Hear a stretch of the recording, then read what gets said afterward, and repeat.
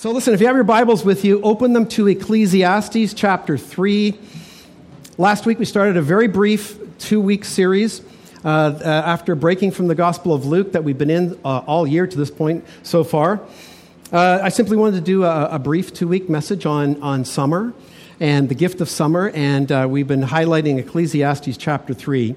Last week we looked at the whole idea of seasons, winter, spring, summer, and fall, and because there's a time to be born and a time to die, a time to plant and a time to reap. But then the question last week is, what goes on in between when you plant and you reap? And of course we discovered that it's vacation, right? It's time to pull out of church, pull out of everything else, every other commitment, and just take a break. No, actually, it's a time for growth. Not only organically in the soil and in our world, but also personally in our spiritual walk and in our growth with those people whom we've been planting seeds with throughout the year. Amen? I know most of you got that message really well last week. And if you didn't, it's online. You can view it for yourself. So read with me. I want to read the first eight verses this morning just to get us started back into that song that was written by the Byrds, right, in 1965, Turn, Turn, Turn. They actually I heard this week, it is the oldest lyrics of a song ever written in the United States. Do you realize that? Because these lyrics were written 3,000 years ago. Right, so that's pretty amazing. Let me read the passage, and then I'm going to pray one more time, and then we're going to dive in for today. Solomon writing in chapter 3, verse 1, "For everything there is a season, and a time for every matter under heaven, a time to be born and a time to die, a time to plant and a time to pluck up what is planted, a time to kill and a time to heal, a time to break down and a time to build up, a time to weep and a time to laugh, a time to mourn and a time to dance, a time to cast away stones and a time to gather stones together, a time to embrace and a time to refrain from embracing, a time to seek and a time to lose, a time to keep and a time to cast away, a time to tear and a time to sow, a time to keep silence and a time to speak, a time to love and a time to hate, a time for war and a time for peace." Pray with me, would you? Yeah, Father, we thank you that the wisdom and the waywardness of Solomon's life has been recorded for us. We thank you, Lord, that there are great lessons in this man's life and in the words that he recorded as his observations from his life. But Lord, we know that these words, these observations, and all of these times, we know they come from you. So, Heavenly Father, again, we pray today, Holy Spirit, I pray that you would speak through me, through my feeble and weak understanding and words, honestly. I just pray that this is great wisdom, and I pray that we would leave here today not only understanding you better and knowing more about you and who you are and what you've done and the wisdom of Solomon, but also, Lord, who we are and how then we should live. And so, Lord, I pray these things. I pray you would encourage us and bless us, and I pray this in Jesus' worthy name. Amen. So I'll highlight on screen for you one more time the two verses that start this passage off. And as I said already, we've taken our outline for this series actually from these two verses. Last week, we started with the back half of the second verse, right? A time to plant and a time to pluck. And here we saw Solomon pointing to the times and seasons in each year. Winter, spring, summer, and fall within that part. This week, we're going to be looking at the first part of that verse, really about our lives, about the season between when we are born and when we die. And really the most important thing that we picked up last week, which is really, really critical for us to remember today, because some of this is hard, some of this is difficult, it's challenging, it's tough. We need to realize and recognize that when it comes to being born and when you will die, you have no say in that matter. We have no say in any of these times, quite frankly, that we see Solomon talking about here. God does. God is in control of every circumstance, every time in our lives. That's challenging for some of us who are philosophers and believe in free will or try to anyway, and understand the concept of that and God's sovereignty in our lives and in our world. So today we're going to focus on the first half. a time to be born and a time to die. And our question for today then is, what happens in between? Because those are those bookends, right? The bookend of planting and harvesting is summer in the middle, and that is for growth. Well, what goes on between when we're born and we die? And obviously the Sunday school answer is life, Pastor. Okay, we're done, we can go. No, there's a lot more going on there we need to look at. Now, many people, I remember when we did this series about 5-6 years ago, we went through the whole book of Ecclesiastes. And I remember reading in a lot of commentaries and a lot of articles and other pastors' words that a lot of people kind of feel that, go figure, that Solomon's writings, particularly Ecclesiastes, is very cynical, right? It's very pessimistic. It is really a very negative view of life. And it's actually very true. We could easily get the impression that the author, King Solomon, is really the definition of a pessimist, of a cynic. And that's how actually some people get to write off what he says, discount what he says. Oh, he's just a cynic, He's just a glass is half full guy, right? I don't like to look at life that way.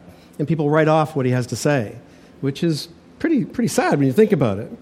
So we need to remember again, as I mentioned last week, after all, here's a guy who starts off really well.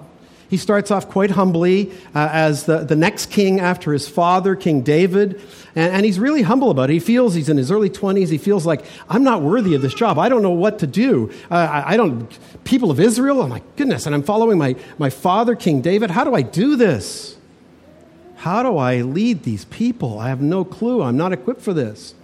Well, God actually hears his prayer and hears his lament, and God offers him a genie opportunity, right? God says to him, ask me anything you want. Just ask whatever you might want from me. And so Solomon asks God, he goes, well, I need wisdom and I need knowledge so that I can lead your people. And God's pretty impressed with him, the scripture would indicate, and his humility. But God says this to him. He says these actual words. He says, because you didn't, listen, ask for wisdom, knowledge, and a long life. He did ask for wisdom and knowledge, but he didn't ask for a long life, which every Jewish ruler, leader, person, that would be considered prosperity in that day, right? Lots of possessions, wealth, and a long life. That's a blessing from God. Because you didn't ask for that, I will give you wisdom and knowledge, yes, but also wealth, possessions, and honor, such as no king who was before you ever had, and none after you will have. Now, I made the statement, I think, last week that he was the richest man ever. Richer than Bill Gates, richer than Warren Buffett, richer than any Saudi prince or king. And some people today go, oh, come on, really? God says so in his word. And I take him at his word. He actually said that. So, well, as you know, Solomon, we know the story. He lost his way. It seems that this kind of went to his head. And he got to the point where he thought he was so wise and so knowledgeable about what was going on, and things had been going well. He decided, you know what, I'm going to use my life to conduct an experiment. And he spends 40 years giving himself to this experiment. And basically, the experiment was he wanted to know if it was possible for a human being to find success, happiness, and fulfillment in this life under the sun, which literally means apart from God. Living a secular humanist life. And he gives himself to that for 40 years, to this experiment. Like really gave himself to it. And he had all the tools to give himself to it like you and I will never have. All the money, all the possessions. Guys, all the women. He gave himself to all of that for 40 years. His conclusion? It's futile. I wasted my life. It's vanity, meaningless. And my favorite phrase that he uses, it's like chasing the wind. You're never happy. You're never really going to get there. So this book that he writes then outlines his findings in great details. That's what the book is really all about. It's his report about what he did with his life and what he observed, not only in his own life, but in the life of others during that 40 years, his kind of, his wannabes who hung around with him and everyone else who was struggling through life. It's his report card. And so we should read this book and I think be very thankful because he's done all of us a great favor. 3,000 years ago, nothing new under the sun, he said in the first chapter. Here it is, the wisdom of the ages right here. You know what? I think you probably would agree with me. Even for people who've studied it, really studied it, and read it over and over, we don't pay attention. Clearly, we're not evolving in this way, right? We might be evolving in other ways, but clearly, socially, emotionally, spiritually, mentally, we're not evolving. Generation after generation, the same problem. He continually talks about the cycles of life, how things go around and come around, generation after generation, making the same mistake, and until this day is my point to us today. And as we learned we did the Desire Wisdom series last year, which many people felt quite profitable, and we looked at some of his Proverbs, Solomon's Proverbs. And I put this phrase out, this saying out during that series. I think it applies to what we're learning from Solomon here today, and it is this. You can have all the knowledge in the world, and yet without wisdom, still make bad decision after bad decision after bad decision, even to the point going down certain roads where some of us will make a train wreck of our very lives. Because we can have all the worldly knowledge, we can get all the degrees we want, we can think we're really, really smart, and actually be really, really smart. Under the sun, no wisdom from above, you're going to make bad decisions. It's just the way it is. Now, I know that sounds a bit cynical, right? It does, doesn't it? It's pessimistic. It's just not encouraging. Give me something for summer, Glenn. I want to leave here today really encouraged and lifted up. Well, I think that's what some people would say today when they read Solomon, when they read Ecclesiastes especially, is that it's really cynical. I don't know if many of you have ever heard any, or lately, any really good commencement speeches. Anybody heard any really good commencement, valedictorian, any graduates in your life? You know, any of those type of things. I've heard a few in my life, and I actually I like to listen to some online, and very popular people have done commencement speeches, and they're pretty amazing. You know, the most popular version of them is that people get up in front of this graduating class of bright-eyed and bushy-tailed graduates that are going to go conquer the world, right? It's always very motivational and inspirational, and there's typically a phrase in that speech where it's something like, you know, if you just work hard and you use all of the knowledge that you've now learned, you can change the world. You ever heard that? Yeah. I've heard it actually a few times. You can change the world. Steve Jobs actually is one of the people that in those speeches everybody brings up for some reason. Why? Because here's an example of a guy who actually didn't go to university, which is kind of weird, saying that at a commencement thing when your parents have just spent tens of thousands of dollars to send you to this university. But here's a guy who did not go to university, or at least graduate, and he apparently did change the world. I'm actually okay with that. He did change the world in certain ways, but so he's put up there as an example to people. But one of my favorites, honestly, is if you go online, you can Google this, you can find it on YouTube, is this admiral. He gave a talk to a graduating military class, and it was at the University of Texas at Austin, pardon me. His name is Admiral William H. McRaven. It's an awesome speech. You should go watch it. But he actually said this. It was one line I want to take from his commencement to these young men and women that were listening to him. He said this: if you want to change the world, start by making your bed every morning. Okay, they even laughed at that time, okay? But here's a military guy, and then he went on to explain his rationale because, well, in the military, that's what you have to do, right? Every morning when you get up, you've got to make your bed, and it's got to be crisp, right? And your boots better be shined, and you better be ready for the day, and it's going to be inspected. It's boot camp every day in the military. And so he makes a fantastic point. He wasn't kidding. He explains this to them, and it's awesome. But I actually heard a valedictorian speech, a commencement speech this past year at Briarcrest in April of this year, where our son Jonathan graduated. He was not the valedictorian, but a gal by the name of Sheridan Clifford was. And it was a fantastic speech. Now, it's a Christian college, all the rest of it, but she actually started by saying something like this: let's start by dispensing with the usual, you can go change the world stuff. That's how she started. And from that point, she went on to call all of her fellow grads at Briarcrest to a life of dedication to Christ and to his church. That was a little different. That was an amazing commencement speech. There's a pastor, author, and leader, some of you heard me talk about, whose blog and podcasts I follow. His name is Kerry Niewolf. He's releasing a new book in September. I really wish this book was available today so I could recommend it to some of you for summer reading. It's going to be coming out soon. I'm actually on the pre-launch team. I'm invited to be on the pre-launch team to read the book and to do some reviews and post them online when the book, just before the book comes out, obviously to gather some interest in the book. And so I've already read the introduction, the first chapter. They're only releasing a chapter at a time to us. It's going to be a fantastic book.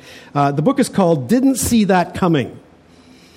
Now, here's a pastor of several years, a leader. He was a lawyer at one time in life, and he's writing this book because his experience is kind of, again, Solomon-like, not because he led a life like that, but he's seen it in people's life, that people go through life, they get their 20s, their 30s, 40s, and they end up in situations where they're like, didn't see that coming. And yet, generation after generation after generation could tell you it's coming.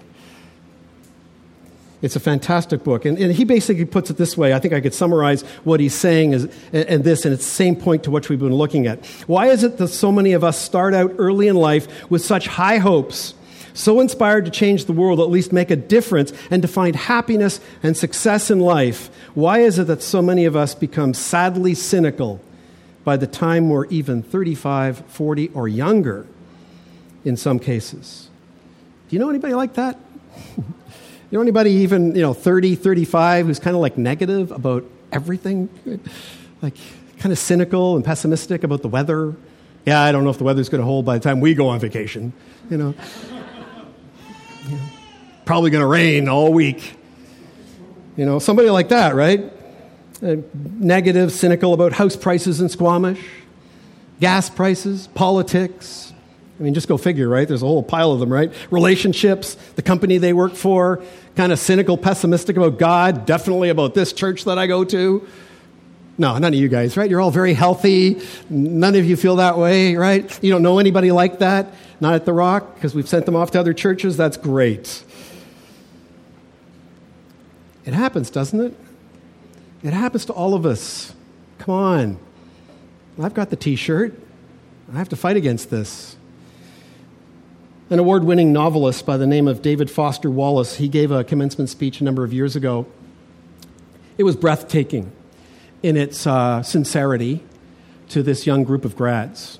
I don't think too many of them, when they heard his words, walked away going, yeah, that's wise. I'm going to listen to that, because it was highly cynical, I would think. He wrote a very popular novel. It was actually rated by Time magazine one of the top 100 novels since 1923 to the present, which in that day was 2005. His name is David Foster Wallace. The book is Infinite Jest.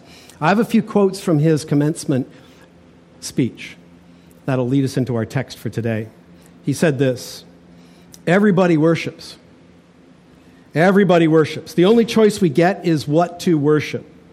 And the compelling reason for maybe choosing some sort of God or spiritual type thing to worship is that pretty much anything else you worship will eat you alive. If you worship money and things, if they are where you tap real meaning in life, then you will never have enough. Never feel you have enough. Worship your body and beauty and sexual allure, and you will always feel ugly. And when time and age start showing, you will die a million, I would like to say, paper-cut deaths before they finally grieve you. Worship power, you will end up feeling weak and afraid. And you will need even more power over others to numb you to your own fear. Worship your intellect, being seen as smart.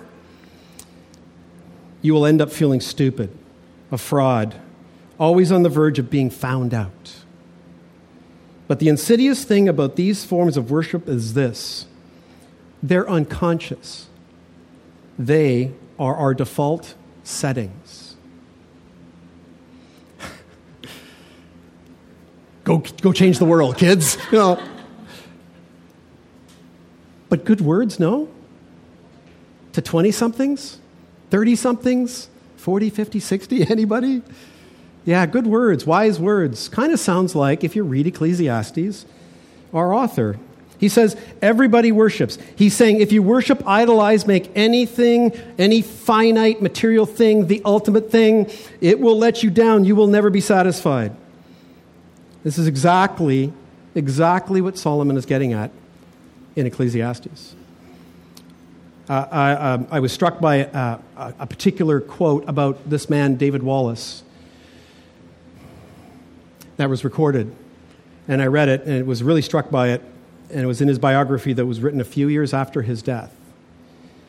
It said, though he made little mention of it in his writings, Wallace belonged to a church wherever he lived. 3 years after this commencement speech, he took his own life. He had made millions of dollars from his writings and his books. But as we learned last week, in the case of a few other suicides in our world recently, great success, great fame, and all of what comes with it is never enough under the sun. One of my favorite, this is on a positive note for you before we dig in, all-time favorite motivational speakers, probably the only motivational speaker that I can, with a good conscience, recommend to anyone. His name was Zig Ziglar. He had often used the wisdom of Solomon to speak about motivation and the proper way to have goals and set goals and to seek, quote, success in this life. He said this one time, and I remember hearing it when I was in my late 20s, and I kind of made it a kind of a quote that I would hold on to from my life as I was growing up so that I wouldn't become that grumpy old man that I'd seen some other family members become. Because I'd already seen myself becoming a bit cynical. And his saying that I love, he said this, is, avoid stinking thinking. It always leads to hardening of the attitudes. Right? It starts really young. It starts really young. And sometimes you pick it up from a parent or from someone you respect because they're that way. Be careful. Remember this. Avoid stinking thinking. It'll just lead to hardening of the attitudes. So, how do you and I avoid stinking thinking? How do we avoid cynicism? How do we avoid making the mistakes that Solomon, that God wants us to avoid in this life? Well, I think we need to just look at some of the words that he's given to us here. It's interesting. Solomon launches into this some very difficult things, and I'm going to reread them and put them on the screen for you.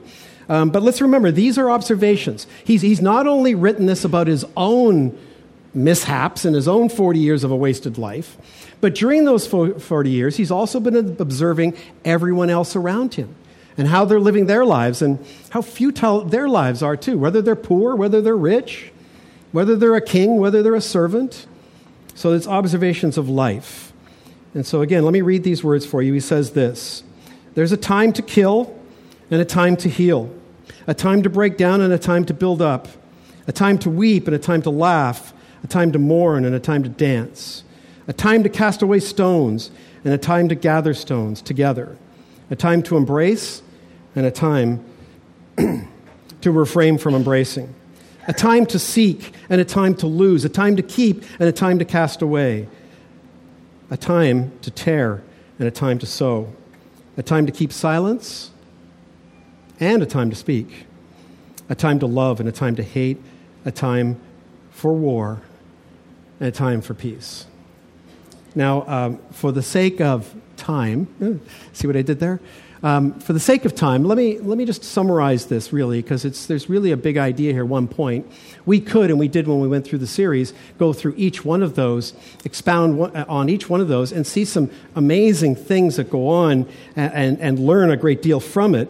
But the point that Solomon is driving at is what he said earlier. For everything, there is a time and a season.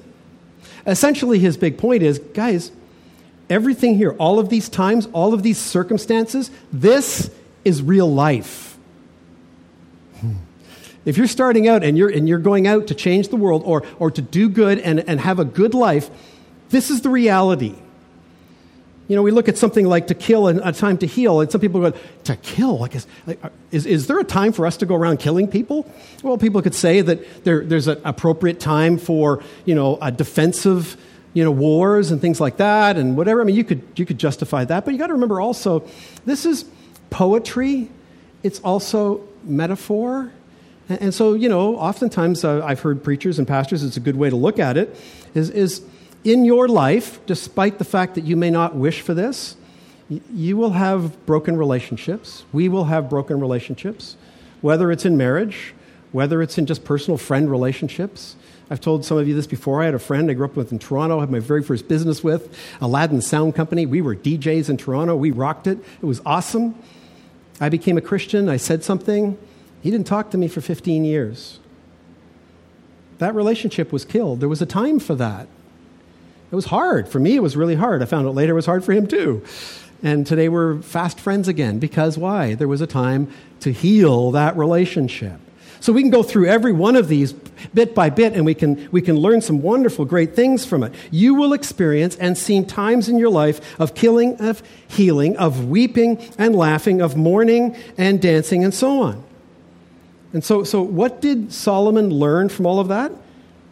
Well, what he learned was, most importantly, attempting to live a life like that, even with all the money, all the women, all the possessions, all the parties, all the gardens, all the vineyards, all of that for 40 years that he had under the sun, apart from the God, was not only meaningless and chasing after the wind, it was madness, he said. He got to the point where he thought he was going to go mad, to go crazy, because he had lost so much hope and direction in his life. And it's not a matter of when, kids, but a matter of if, but when. Some of us will become cynical, and why some people not only become cynical, but become suicidal. Life is hard. It's especially hard if we, as Solomon found out, are trying to do all of this, live this life, achieve this life apart from God. It can't be done. It can't be done. That's his conclusion. That's what he got at. So as you read the rest of Ecclesiastes, and to Solomon's conclusion at the very end, which is wonderful, you're going to discover details of what it looks like through your life. It's amazing. He actually goes through some of these seasons of your life, and especially he talks about like the end, right? When it gets near the end of his life, because he's a very old man when he's writing this now, like it's 40 years later, at least. Probably he's in his 80s, 90s. People figure when he's writing this, that he's writing this book. And at the end, it's kind of funny and sad, really, because he starts talking about, he speaks of, the loss of eyesight, right? And then he talks about the grinders, which is our teeth. Like you lose, they didn't have good dentistry in those days, right? So you lose your teeth and you're kind of gumming your food, right? Like it's sad but funny, right? The way he puts it. And then he also talks about, even a loss of sexual appetite. Actually, maybe not a loss of sexual appetite. How about a loss of the function, right? It's coming. It's coming, George. Sorry. Well, he just asked, is it? If we live that long. He's just brutally honest. It's a fantastic book. It's just wonderful and truthful. So listen, I want to really try to apply this to our lives today and look at what he has to say and apply it, and especially related to our message last week about summer and it being a growth period, and what he's sharing with us about the time between when we are born and when we die. And so again, last week, we found that summer was between planting and harvest season, and that summer was for growth of your veggie garden, yes, but also of you spiritually, but also of the seeds that you have planted. Hopefully, disciple makers here at the Rock Church, you've been planting seeds, right? And through the summer, you need to nurture and water and help grow those seeds. Why? Because you hope there will be a harvest in the fall of many men and women who you've been sharing Jesus with and walking with, who will come here and gather with us and worship him with us this fall. And so today, let's see what it is. Obviously, it's life that lies between birth and death. But the question then becomes, what kind of life? What kind of life is it going to be? And what happens in those seasons? What is that all about? So I'm not sure if you've noticed already, but there are a few standard seasons in everyone's lives, right? Most of you know my background, and again, I'll state it, but I spent 30 years in the marketplace and in the field of marketing. One of the things that marketers have done is, they're just good observing people, right? They observe culture. Why? Because they want to manipulate you and get you to buy stuff that you don't necessarily need but want. And so they've created something called segmentation. And so it's nothing new under the sun. They know the seasons of our lives. And so what they do is they go, okay, there's childhood years. Okay, so we're going to put all the really sugary stuff at the grocery store on the lowest shelves, right? So that when you go there, the kids. So we have our childhood years, and that's a particular season that we go through. And we've got mom and dad who are looking after us in those childhood years, and we need them to guide us and teach us and instruct us, right? And then after the childhood years, there's the teen years, right? And it's in the teenage years that most of our parents are yelling at us constantly, make your bed, right? Anybody? We got that T-shirt? Clean up your room, okay? Like, please, you're 28. But we have these seasons, right? And so there's these segments. There's teenage years, and then there's the real big one in the life of the culture, but it is for us too. This is the 18 to 34 demographic, right? That's a big age because you go from 18 to 34, you got a few seasons going on there, right? You've got the season of education and learning and knowledge, high school, university, you're getting prepared for the big change the world career, right?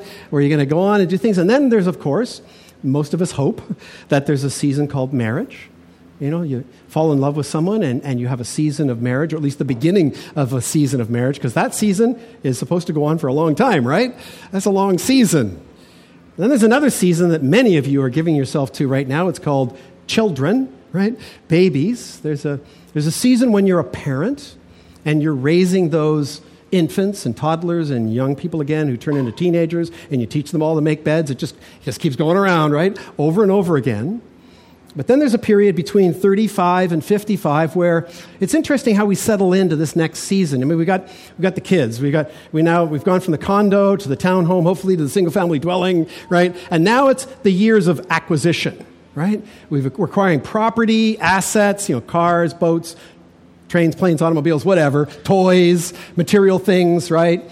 Mostly things that we don't need, but we've seen an ad, and we get attracted to it, and we just feel like we have to do them. And then finally, we work through that season, and we arrive at my favorite, Freedom 55, right? That's a marketing line, guys, from London Life, way back in the 80s. And you all know it, we all know it. Unfortunately, for most of us, that Freedom 55 has been backed up a little bit, right? Because we need to make more to get to the next phase, which is hopefully 65 to 75 or longer, which is the point in our lives where we wear the T-shirt and we're living the dream now. Yeah, we're living the dream and we're doing something else, desperately trying to avoid death. The end of the book, the bookend. But those are the seasons, right? Those are the seasons that we are given. And in our North American culture, one can actually live a pretty good life, for the most part, apart from God even, and even avoid the curse of cynicism. One can do that. It's possible. But it's rare, isn't it? Isn't it rare, honestly? Because again, let's remember, seasons are hard. Most of us don't deal with those seasons well. And therefore, the cynicism starts to creep in. And there's an area of our lives where all of us become really bitter and really cynical. And I've seen that happen in my own family, and I'm trying to crush it daily in my own life. Trust me, pray for me, please. But I've seen it happen, and it's sad, isn't it? It's so sad to see people become so bitter and critical of young people, those millennials,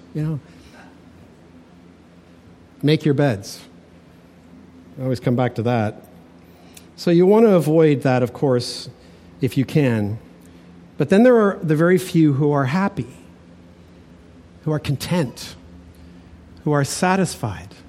I think of my wife's mother and father. It's just such an example to us in our faith, in our walk, in our lives. They have great difficulty physically in their lives today.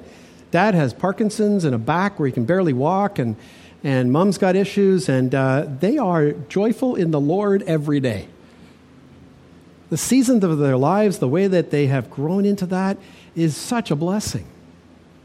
Such a blessing. And those of you who have met them and know them, you know what I say is absolutely true. So now what is it that God would have us do since listen, He is the one who appoints these times. That's hard, but He is the one who appoints these times and these seasons in our lives. Well, to start, we learned this from Solomon last week, and this will take us to our conclusion today, and I think it applies today. Solomon, again, through his observations, he said this: I perceived that there is nothing better for them. All of those people in his community and his country and his people of Israel, but also everyone that was his servants, everyone that was in his courts, for them then to be joyful despite the circumstances, to do good for others, which takes you out of the cynicism of your own life because you're helping others become less cynical and be joyful. Do good as long as they live. Also that everyone should eat and drink and take pleasure in all his or her work, in our toil. This is God's gift to man. That's a bold statement. I love it. It's so true and so encouraging. So Solomon not only shares, as I've said, his personal life experiment with us, but he's also observing everyone else's life. His conclusion? His conclusion is essentially through this whole book, but also in our passages today, that no matter what season of life you are in, being joyful and doing good should be your focus. This summer, this fall, this winter, in the season of rain that some of us don't like, be joyful, do good. Imagine how helpful, honestly think about that, that might be in the life of those who are in the same season of you, but not dealing with it very well. Christian, let me challenge you on this. You being grumpy and cynical, and I could use a few other adjectives, in a season that God has appointed for you is not a good testimony to this world. Amen? Let's all repent and confess. We're in this together, right? Okay? But we need to trust that and believe that. He also perceived this, he says. I perceive that whatever God does, oh boy, endures forever.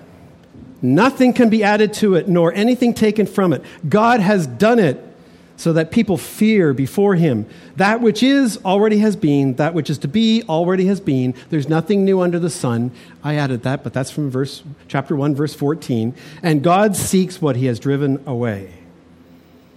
Remember he asked in verse 9 these words, what gain has the worker from his toil? Well, the sad news is Solomon declares, and it's the truth, at the end of the day, no matter what you and I do, we're just a blip in history. We're a blip in history. So the truth of it is, it sounds, go change the world, great, but nothing is your gain. The times, they cancel each other out, right? They cancel each other out. The truth is, the only gain, the only thing that endures is God and what he has done. I'm good with that. I hope you're good with that. That's a blessing in our lives. It's what God does. And so Solomon encourages us in verse 11 with these words. And then they're the words I want to send you with today, with also a couple of suggestions. And it is this. He says, he, God, has made everything beautiful in its time. Now listen, Christian, you don't. Maybe you should raise your hand. Do you believe the word of God? Okay, some very hesitant here. Okay, right, because you know what's coming, right? Everything is beautiful in its time. If you and I were able to live through all of these things, through all of the circumstances of our lives, from the beginning to the end of God's creation, of what God can see from a million miles up, I would see, that he has made everything good in its time. Everything is made good in its time. And lastly, he says that he has put eternity into our hearts. He has put this into our very hearts, this idea that the perfect season that you and I all want, the perfect summer, the perfect winter, whatever is your favorite season, is to come. It's not in this life. This life can be joyful. It can be good, especially with God in our lives, only with God in our lives. But it is to come. And so let me leave you with a few things, a few suggestions for you this summer. Last week, the idea was, grow. Read some books, right? Get some really good books and grow in your spiritual understanding of the Scripture, of God, of who he is, of the church, of who you are as a disciple in the church. Get some books about your work, your career, what you're doing. Like, improve yourself, right? Grow. It's a time for growing in all those areas. Well, let me suggest to you from this passage today, and what we talked about today is, know what season you're in. take some time this summer and do some evaluation. I actually do it every summer when we go away. I read. I've got like 5 books to take with me this summer that I'm reading. Always reading, but I'm taking 5 in particular I want to get through. But I also do an assessment. Okay, how have I been doing? Often I ask my wife, and that's a scary thing, how have I been doing? Well, she goes, I got a list. She helps me with my assessment. But also about the season of life you're in. And ask yourself the honest question, how am I doing? Am I enjoying this season? We're going through a rather odd season right now, right? Well, our church ministry, we feel is good, and the church is growing, and we're blessed by all you guys, and we love Squamish and all the rest of it, but we have an empty house. Thank you, Jesus. Right? Like they're all out right now, right? But by the same token, we're like, and your name is again? Right? Like, there's just that. It's a whole new season, and we're having conversations. Okay, whoa. What are we going to do tonight, right? There's not that to do with it. That's a different season. And we miss Jonathan a little, right? But it's a new season. And am I ready to embrace it? I don't know, but I need to. So what season are you in? Ask yourself that question. And be careful about things like, well, I didn't choose this season. God, I didn't choose this season. I want that season. Be very careful about that as well. Don't be looking back and going, when I was single, that was way better. This guy, this woman. Don't do that. It's funny, but it's not funny, is it? We do that. We're always we're in a season that God has put us in, and then we're looking back going, oh man, I was so much happier then. Or we're in a season, and I'm really bad at this, I have to confess. I'm really bad being a visionary, okay, that sounds like a good word. But, I'm always looking ahead to the next great thing, right? And I get dissatisfied with the season that I'm in very easily. It's not good. That's what I have to work on. I don't know about you. Lastly, do you notice in relation to that, do you notice in these passages, there's a lot of this eating and drinking, right? Let me encourage you that part of this metaphor that's in there is this. Every season you're in, eat it. Eat it up. Drink it up.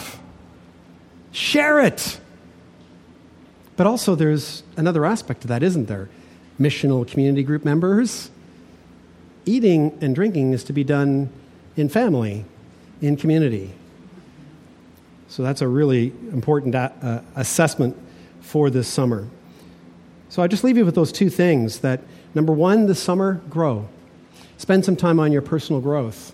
Read Ecclesiastes maybe. There's a good book, right, to take with you this summer and to digest and allow the Holy Spirit, to teach you, just you, through the Holy Spirit what this has to say and personally grow. And secondly, take time to assess what season am I in? And you know what? Eat it up. Drink it up. Thank God for the season that you're in. Finish it well before the next season comes along. Pray with me, would you?